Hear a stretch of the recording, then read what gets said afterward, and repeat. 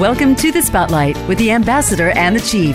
In this program, we take a fresh look at some of today's challenges, from the economy, education, politics, security, defense, and much more. You'll be prompted to see and think about things just a bit differently. Now, here are your hosts, Ambassador Harry Thomas and Chief Alex Morales. Welcome to the Spotlight. We are your hosts, retired Ambassador Harry Thomas. And I'm the Chief Alex. Harry, who do we have today, please? We have the multi-talented and super gorgeous professional person and great personal friend of mine and my wife's, Keesa Ocampo. Harry, Alex, it's such an honor to be able to join you today. I'm such a big fan of your podcast. Thanks for having me. Thank you for taking the time, Keesa. We really appreciate it. Keesa, please tell us about yourself and your family. Well, I was actually born out here in California to a wonderful family. When I was approaching around 8 years old, my father decided to move us back to the Philippines because his side of the family actually lives out there. And something interesting about my father that I was always always in awe of was, first of all, the fact that he's so tall. He's 6'3", and I think that's not very common for Filipino. But my father at one point was actually a professional basketball player in the Philippines. And Harry, you would know this because you spent so much time in the Philippines. But if you play basketball in the Philippines professionally, you're basically like celebrity, right? So I think having come from that background and, my father's family is also in politics, moving to America was something very, very, very different. And what he said was that he wanted to raise both me and my brother, knowing the culture, understanding the language. And so we moved back there when I was around 8. And, so far it's been, just a lot of traveling back and forth. But around 16 years ago, I decided to make the leap and come back more permanently. I came back because at that time, both of my grandparents who lived in Berkeley had cancer at the same time. And I decided that, if there was any opportunity for me to really do something that was going to be of love and service to my family, that it was going to be that opportunity. And, as the universe would have it, I never got to go back home. My mother sent me 2 balikbayan boxes of all my things. And basically she was like, hey, listen, try it out. If it doesn't work out, come back in a few years, but don't come back without first seeing if you can make it and if you like it. Right. And I think that was such great advice. Oh, wow. Wow. It was great. So how did you enter journalism? That's a funny story, Alex. When I was fresh out of college, I actually took an internship at a preschool. It was an international preschool, and I had a few students that had learning disabilities. And so, coming out of a pre-med degree, which, I was a good daughter, good Filipina, right? So went straight into medicine. I actually decided that I didn't really feel like it was necessarily for me. And so at that point, my father, he said, he wanted me to have a real corporate job, whatever that meant, because I think teaching is one of the hardest professions out there. But he said he wanted me to have a real corporate job. And so, I was scrolling through the internet, just looking at potential corporations where I might want to try out some sort of a career. And the only thing that looked remotely fun was the largest media company in the Philippines called ABS-CBN. So one day I walked in without an appointment. I was very well dressed. I had, a CV with me, a bio. And I just went up to the desk and I said, hi, I'm here to apply for a job. Can you let me know which floor to go to? And I think the security guard was just so stunned. And he just said, maybe you should try the 9th floor. Long story short, I first ended up at the legal department, but obviously I'm not a lawyer. So they said, why don't you try going down the hall? It was the PR department. And I had an interview in 5 minutes. And after chatting for maybe 5 to 10 minutes, I was asked if I could start on Monday. And that's basically how I got my start. But I want to say that although the beginnings were I think I was very lucky. I was so fortunate. It was pure luck and goodwill. I want to say that I spent every single day in the last 16 years earning that and making sure that I had earned a rightful place in the company and that I had learned and given back as much as I could. Wow, that is so incredible. I always tell Harry that no is an answer. And you just went there without even having an appointment and say, hey, I want to apply for a job. And look at you didn't get it no. That's exactly. Well, I don't know. Maybe if you just ask nicely and smile, maybe people will say yes more, Harry. Well, since we hope this will be listened to in the Philippines, I've got to ask you, why De La Salle and not the Ateneo de Manila Blue Eagles? Hey, you know what? De La Salle University was actually a dream for me. I think more so by the time I actually went onto the campus and got a chance to see what it was like, what the environment was like, I made a personal decision that was where I wanted to grow. I think that, Ateneo is an amazing school. Actually, my father played for Ateneo basketball in high school. So, there's like super stiff rivalry and competition. But I think a big part of it too was I loved the campus. I loved the experience. And as a matter of fact, of all the years of being educated in the Philippines, I want to say that college was actually my favorite time, hands down.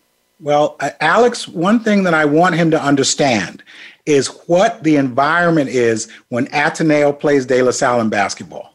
Please explain for me and for the audience in the U.S. Alex, it is absolutely vicious.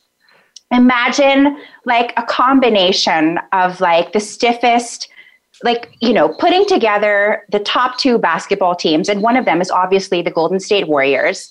And then imagine like putting that like across different sports, and it's just like literally two universities. That's how it is. People get crazy. They get like hurtful with their words. But at the same time, it's a huge party. And I think that, during our intercollegiate basketball competitions, which back home is called UAAP, is that correct?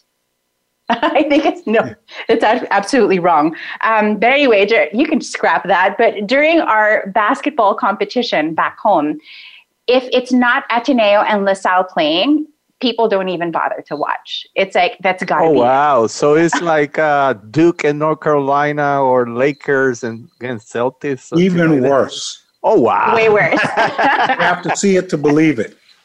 Wow, that is awesome.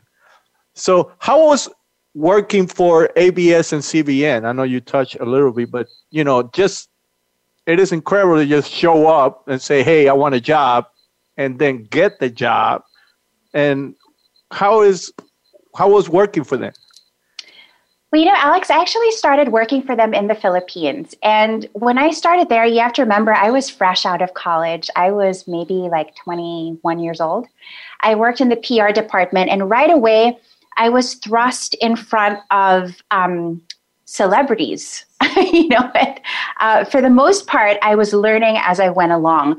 But I think that, on top of the fact that even as a young child, I love to read so much. So, speaking and writing was something that came very naturally to me. But I think it got really, really exciting when I actually had the chance to work for the chairman's office. I worked there for 1 year. And I worked for a boss whom I absolutely love and adore, but I swear to God, it was like the devil wears Prada. And and I have to tell you, it was the most interesting job I ever had in my life. That's a great analogy. When you work at that level of such a large corporation, you get to see everything that goes on, the good, the bad, and the ugly. And you learn very quickly, just kind of the rules of engagement and how to survive and thrive. But I think when I moved out here and I had the opportunity to work with them again, doing PR and community affairs initially, I thought it was the perfect opportunity for me because again, I was starting a new life out here in the US. And I had this great opportunity to really get so entrenched in the community, in the Filipino American community. I was sent to different places all over the country, made a lot of new friends. And it was wonderful for my social life. It was wonderful for, building networks, and then I started doing more things that were more political leaning. And so having such a huge network was really wonderful. It really gave me a leg up in terms of fundraising and community organizing. But I have to say that the one thing that I never expected in my career was to be given an opportunity to go into TV production. Oh, wow. Yeah, it was nuts, Alex, I tell you. One day, my boss, who eventually became our chief operating officer, she hollered out to me, right? Because I sat right across from her office. And she hollers out, she goes, "Hey, Keesa, your colleague is going on maternity leave, and I need you to produce the remaining episodes for this project." And I thought I heard wrong. I went up to her doorway and I said, I'm not sure if I heard you right. Did you actually say that you wanted me to produce some episodes for TV? And she said, "Yeah, absolutely. I mean, you're a writer. There's a wealth of talent downstairs. Go figure it out. You can do it." And so what happened was I got 2 weeks of intensive one-on-one training with some of our most, awarded, our most brilliant colleagues at the station. And before I knew it, it was in the middle of, at that time, I remember they called it the polar vortex in New York. It wasn't even just snow. It wasn't even just cold. We were literally in a polar vortex. And I remember being in New York. I had 2 cameramen with me, and I was holding umbrellas up over their cameras. And we were filming in the snow. And I remember it was so cold. It's so cold and like your face starts to hurt. That's the kind of... It is cold right. It is cold right now in Florida, and I'm shivering, and it's like it's only like 50 something. So, that's so funny. But that's kind of the situation I found myself in, and I remember at some point I was thinking, "Oh my goodness, I'm being set up for failure. I don't know if I can do this to the level that I'm expected to perform." But you know what? I woke up really early every day. I did my homework. I felt like I was working twice as hard as anyone else on set. And that first time that I was sent to New York to produce for television, we won the first Emmy for the network. And that was such a big accomplishment for the team and just a testament to the kind of, work ethic and the quality of people that I had the great fortune to work alongside. What a story. But ABS-CBN has had some challenges. So if given an opportunity, what would you say to President Duterte and others about their decision not to renew ABS-CBN's license? Harry, that's a really big one. First of all, I think I have the courage to even say something right now because I no longer work for the media. But from very early on, since the beginning of his administration, there's been a crackdown on independent media in the Philippines. We've heard about this through the stories of Maria Ressa and Rappler and the shutdown of ABS-CBN in the middle of a pandemic when people did not have to lose their jobs. It was, I think, absolutely, a show of the degradation of human rights and basic freedoms in the Philippines. And I think it's absolutely concerning. I think that when people all over the world hear about this, you can't help but turn a blind eye and not feel compelled to do something. Because if it happens in the Philippines, it can happen anywhere else in the world. And if we allow this kind of crackdown on independent press and their freedoms, then that kind of becomes a threat to democracy all over the world. Well, Alex met our good mutual friend, Maria Ressa. Alex actually met. I did. I was super impressed when she gave us a talk about what was going on and the freedom of speech and everything. It was impressive the way, absolutely. And when she was. That 1 year that I actually worked at the chairman's office, the one I mentioned when I worked with someone who made me feel like he was kind of like Miranda from The Devil Wears Prada. That was actually the last year that Maria Ressa stood as the news bureau chief for ABS-CBN. So I was very fortunate to get to meet her too and be part of ABS-CBN when she was at the helm of our news department. Yeah, she was very impressive. I was like, wow.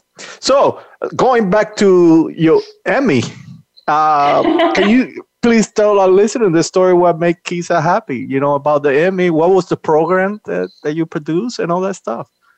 Well, the first Emmy that we got was for a short series called Oath the Record. And it was basically, it was a feature on a handbag designer, Rafi Totenko, who's based out in New York. But a couple years later, we won our second Emmy, and that was for a series called Spice to Life. And I really, really loved that series because it was all about food and chefs. And Alex, we got to go all over the country, get to eat the best food made by Filipino chefs. I mean, it was like the dream, right? Living the dream. Wow. Hey, perhaps you could produce Harry's and Mine television program or something. That was funny. I would be happy to, as long as there's food involved. So actually, to answer your question, what makes me happy, I want to say good food and good company. Oh, that's awesome. Actually, Harry Meaties prepared this baked good from Philippines. I don't like sweets. And it got me hooked up to those sweets. It's like ensaimada and some purple yam. Pandesal. Yes. Right? Oh, my God. And it is amazing how good it tastes. I know. I love it. Harry's got it so good. I am a huge fan of his wife's, by the way. She's amazing. Awesome. Yeah, she is awesome. So you are a small business person. Can you tell us about We Spark? And I hope I said it right. Yeah, absolutely. This is something else that really just gives me so much joy, Alex.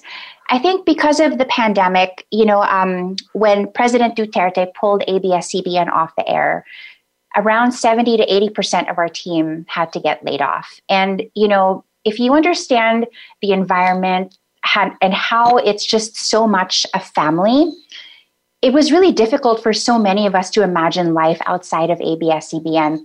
But I think what the pandemic was able to give us was an opportunity to really just kind of like step back and really become more intentional about how we wanted to create the next step and the next chapter of our careers. And one thing that I am so proud of is that, we birthed We Spark. We Spark is a positive impact creative agency. So what we do is we help brands and businesses improve the way that they're run by a positive impact design on brands, campaigns, and content. So I know it sounds like a mouthful. It is. Okay. It is, right? But, I think when you really break it down, I don't really believe in doing business just to do business. And, so many of our archaic practices, so much of what 2020 was all about was really just about like getting ahead, doing things in, in bizarre ways, like with, the example of the president of the Philippines and in many ways, a lot of the leadership here as well in our country. I think that I really wanted to be able to impact businesses in a way where diversity and empathy were intrinsically embedded in business profiles. And there's a way to do it. I believe that good can actually be profitable. Yes, me too. Right? Go ahead, please. Can you expand more of that? Totally, yeah.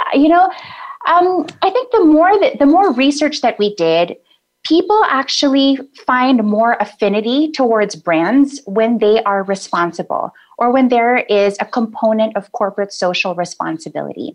So I'm a big believer that if at the onset your brand or your business is already designed empathically, that it's a diverse team, that you're able to do things with, with a consciousness of how it impacts underserved and marginalized communities, then all the more better for the rest of the world. So I think that's the way to go. That's the way of the future, I think. Oh, wow. That is incredible. So you managed to make it We Spark from the ground zero? From ground zero. And you are now in how many companies? Which one is the project that you thought that was going to be challenging, and all of a sudden it gave you a bigger reward because it went the way you wanted it? For curiosity. I'd have to say, just kind of going off of this stroke of luck, I think that I was so fortunate that my first client was controversial and outside of California. So I actually, I got connected to a small wine bar in Washington, D.C. called Barcada. Okay. And the reason that it's so interesting is because I actually think that the business model for the wine bar was excellent. But they emerged at a time when the Black Lives Matters movement was really like at its peak. Okay. And I think that because the name of the bar, Barcada, is borrowed from a Filipino word that means a group of friends, and the owners are not Filipino, there was automatically just kind of like this influx of, an online community crying foul. And I think the way that I want to describe the engagement was we used the cracks to let the light in. I think once you start to ask people in times of conflict and crisis, when you actually reach your hand across the table and ask them to explain their side of the story, often you'll find that people aren't really ill-intentioned. And there's probably a few things that you can tweak and a few things that you can fix so that you kind of bridge the gap. And then everyone's happy. Everyone kind of gets a piece of the economic pie, right? Everyone kind of makes money. Everyone's invested. Everyone's happy. And that's kind of what happened.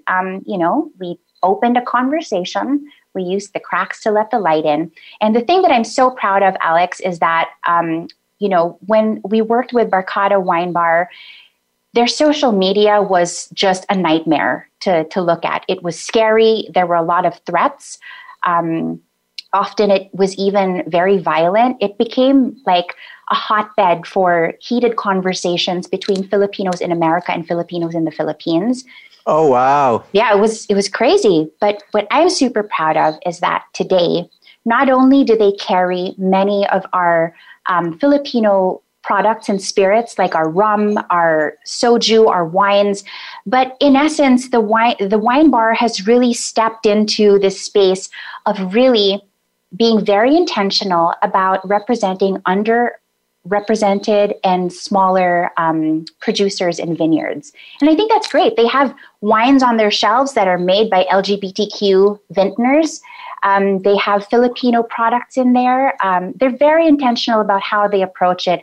And truthfully, I think that's the real way to show what friendship is all about, right? So I'm very proud of the work that we've done together and how we were able to grow from this little mishap. And with that little mishap, we'll take a short break and we'll be right back.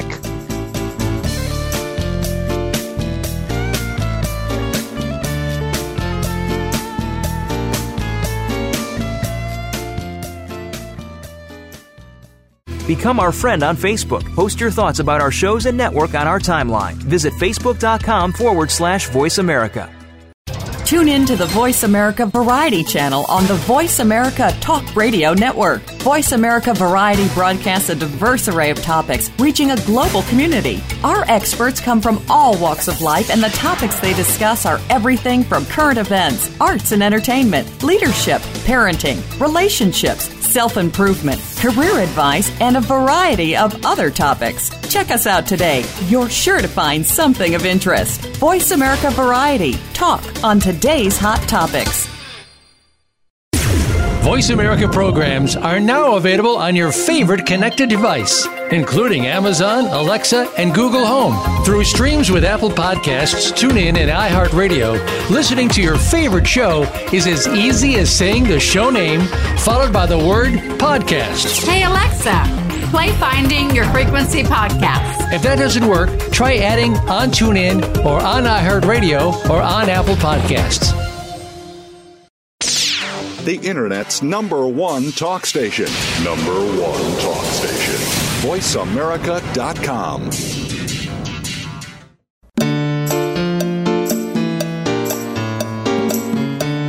You are listening to The Spotlight with the Ambassador and the Chief.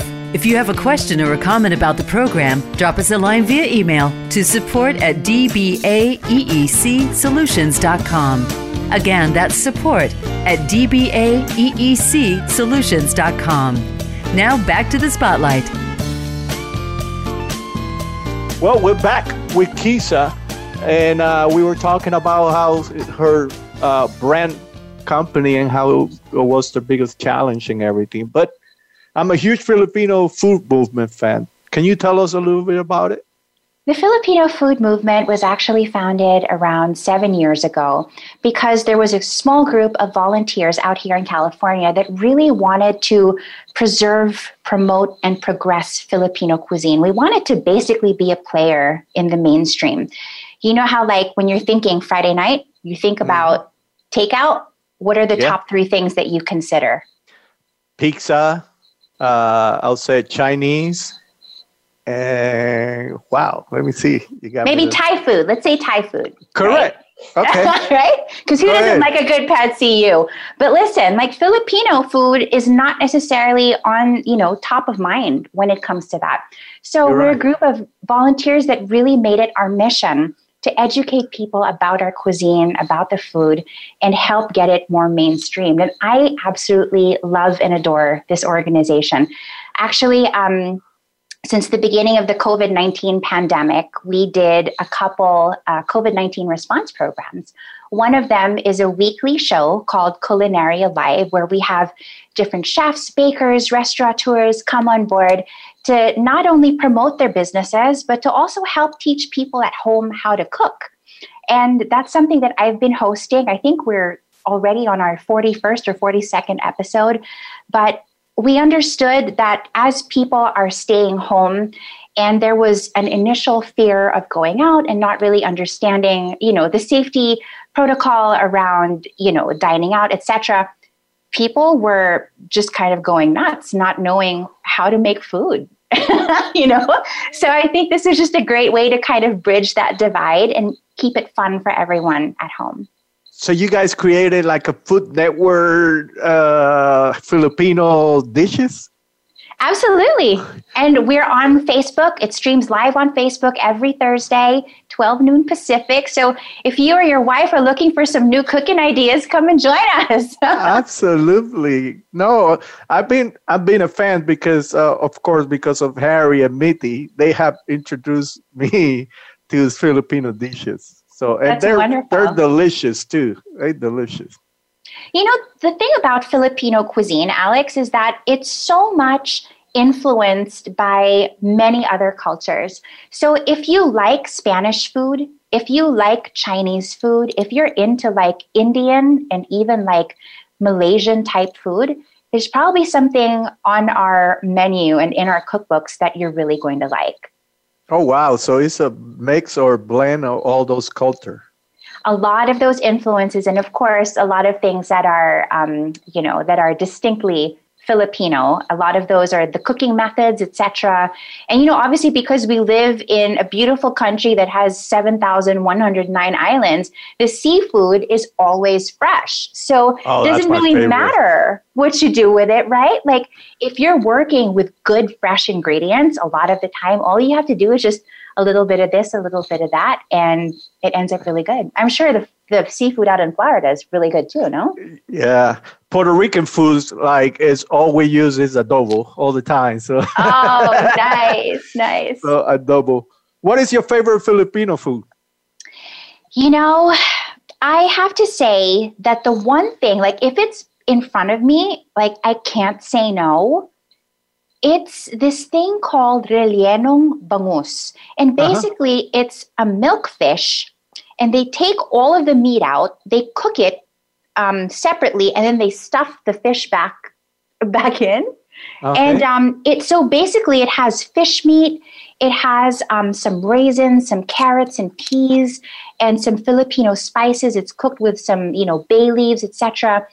I absolutely love that.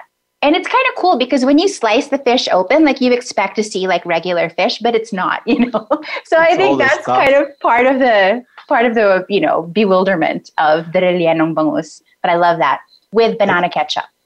Wow, banana ketchup. So good.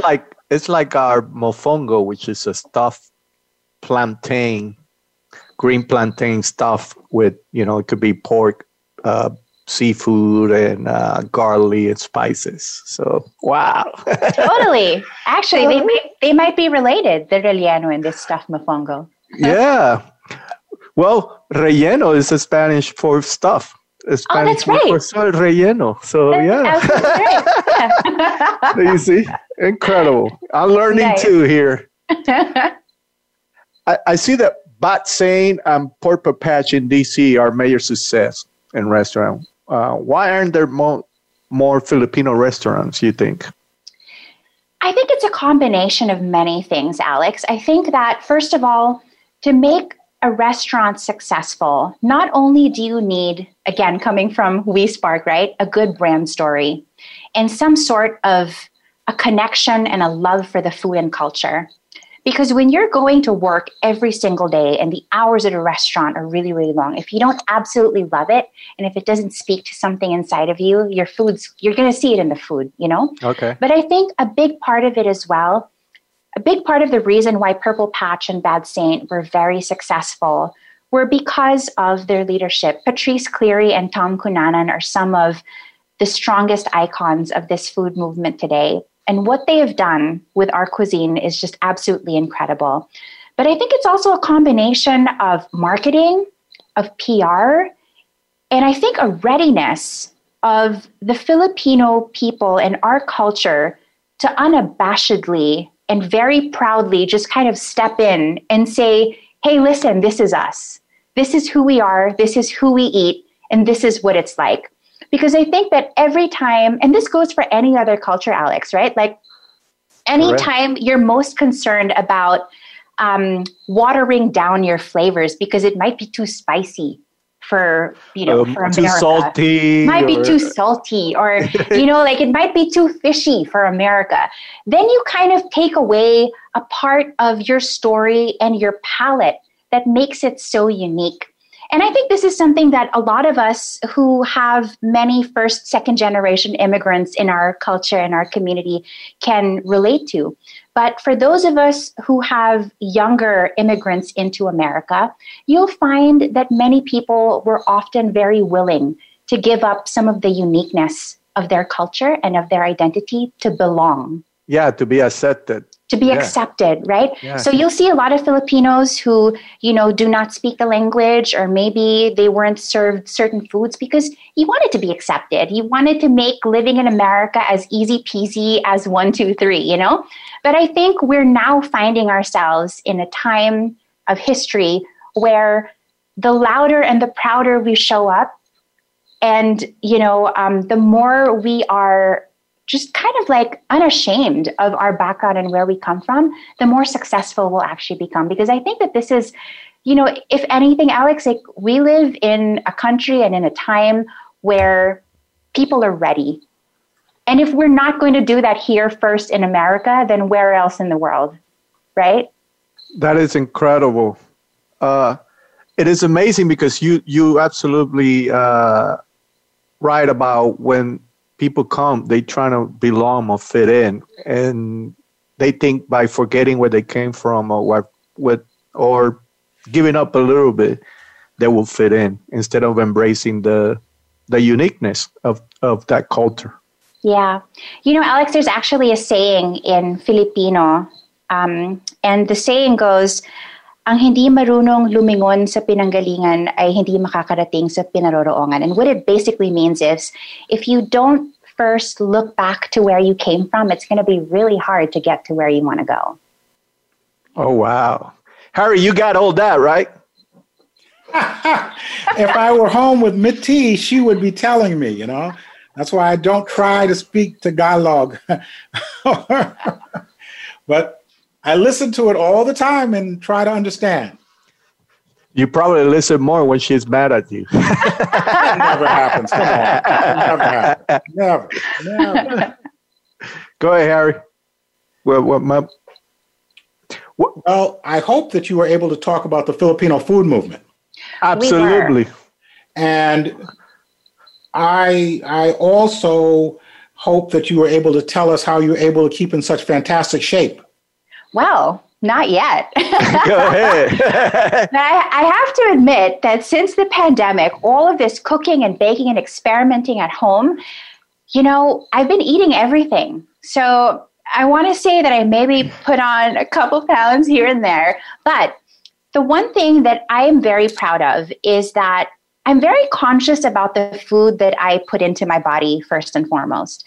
I think that when it starts with a consciousness of putting healthier food into your body, that overall its effect on your mental well-being, on your physical health is just so much better. I've actually been pescatarian for maybe around 11 years now. So I don't eat red meat or pork. So, Harry, the lechon at Filipino parties. I know. My God. I know. I miss out on everything. But, I have to say, I feel incredible. Also, the greatest thing that I have taken away from becoming pescatarian is I feel like I don't really get into moods or, like that 2:00, what is it? Like when you get, like food coma. Or energy level goes down. Yeah, right? I never get that.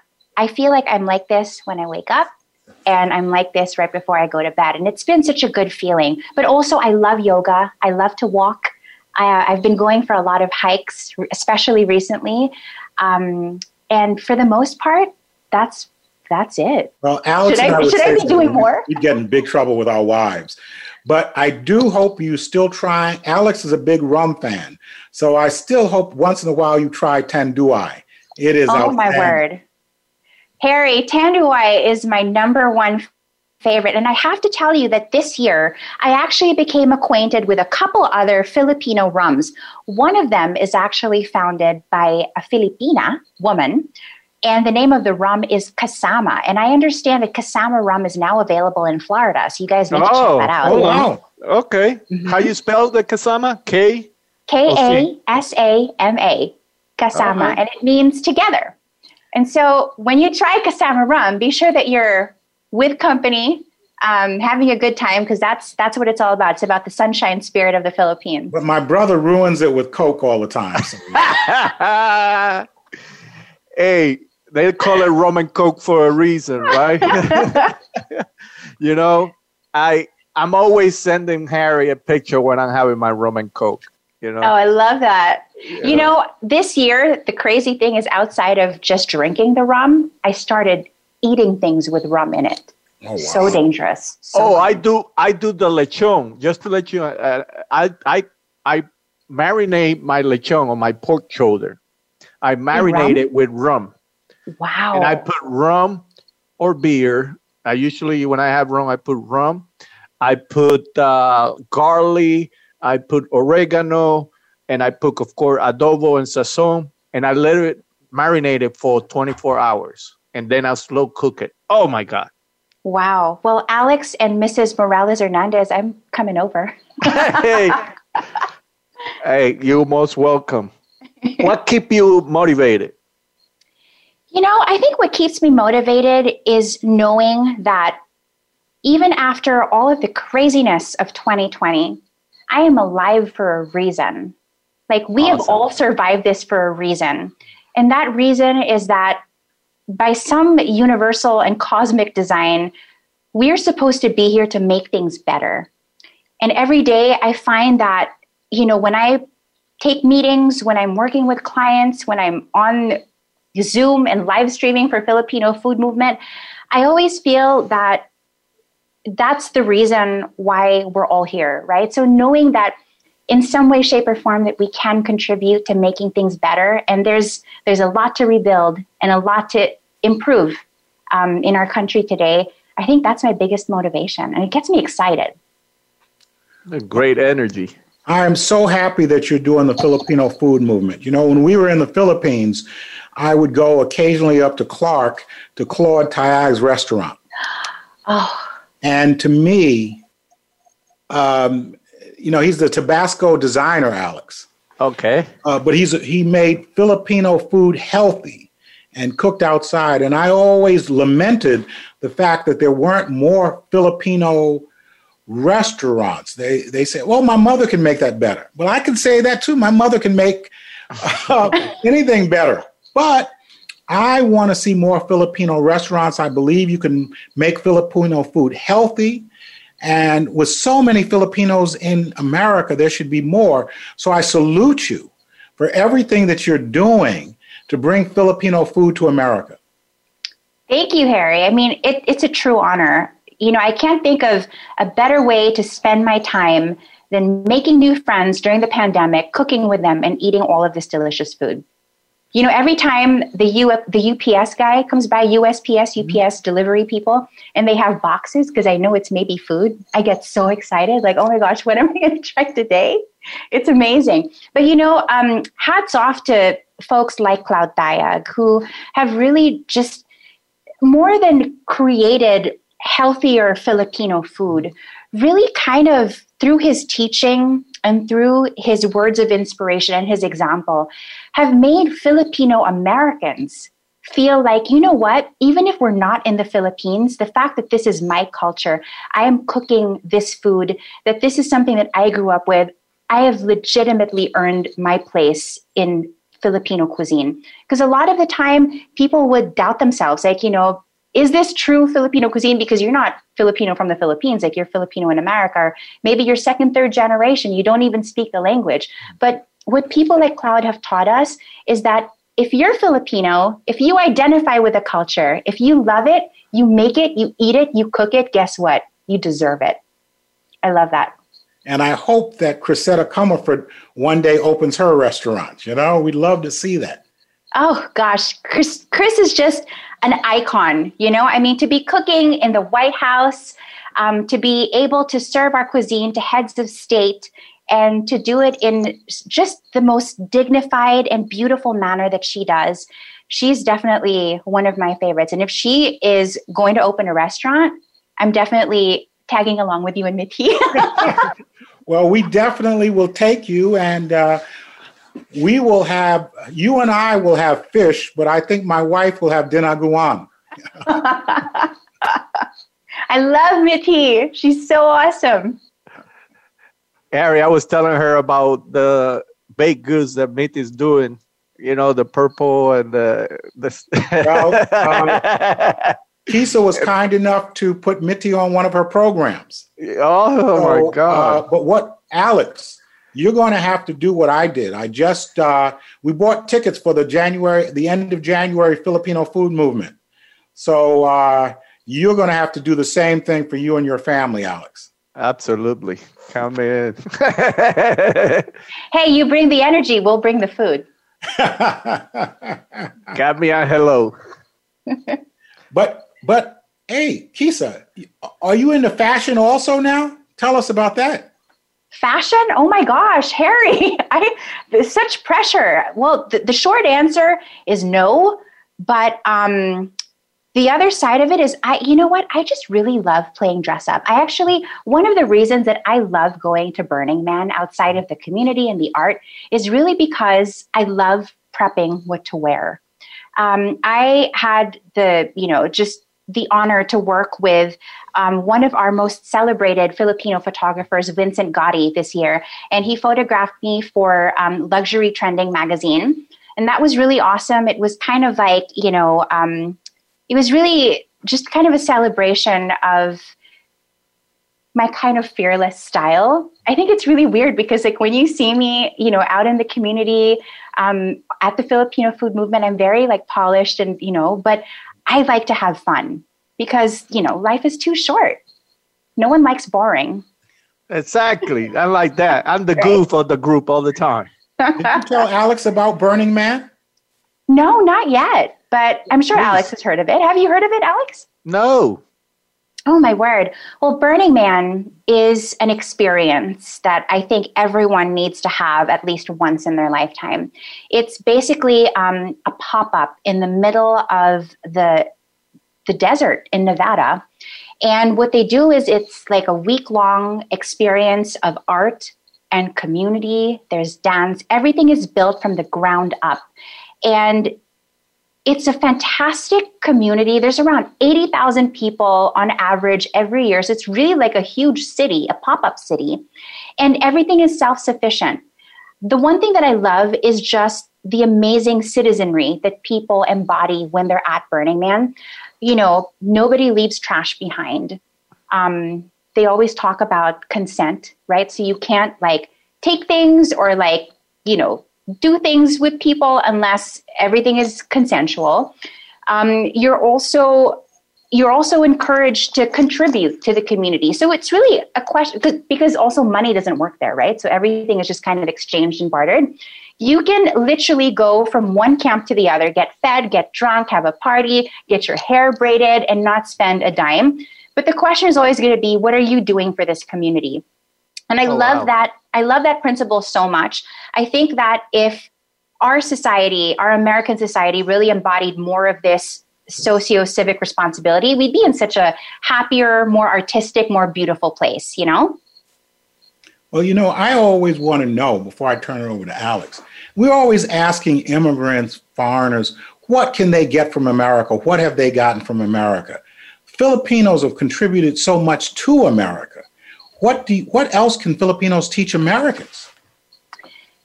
Harry, Filipinos, one of the most beautiful things about being Filipino is that I think from childhood, we are taught several things. The first is to love our family and God above all else. The second is to not be afraid of hard work.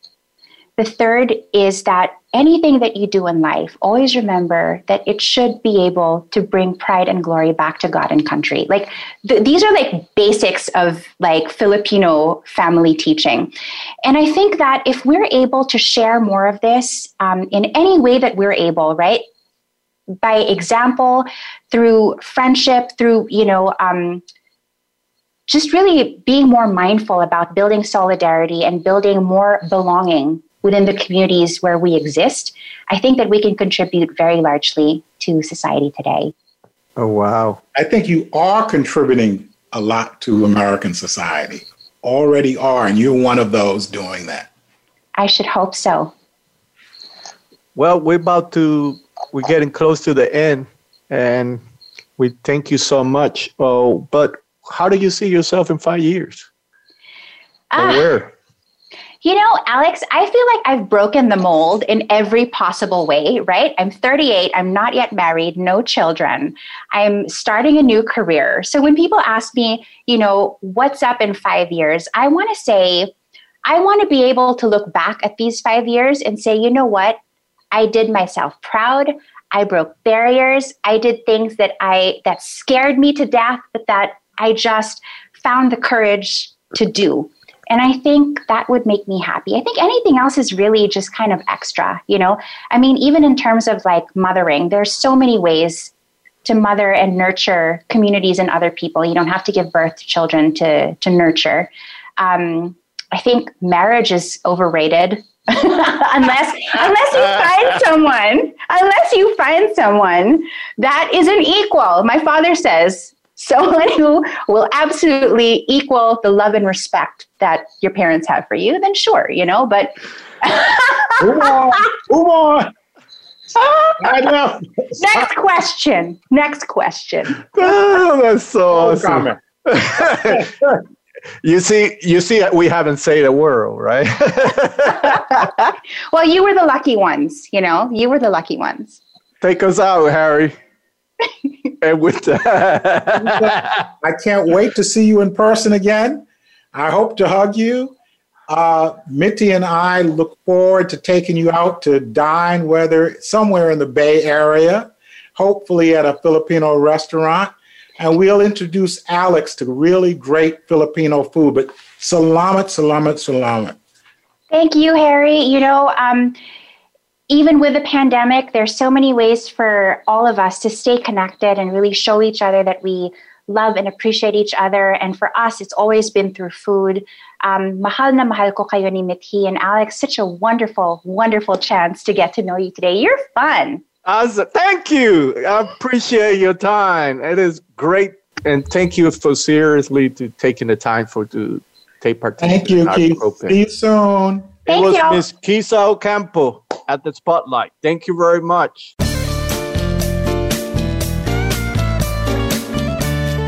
Thank you for tuning into the Spotlight with the Ambassador and the Chief.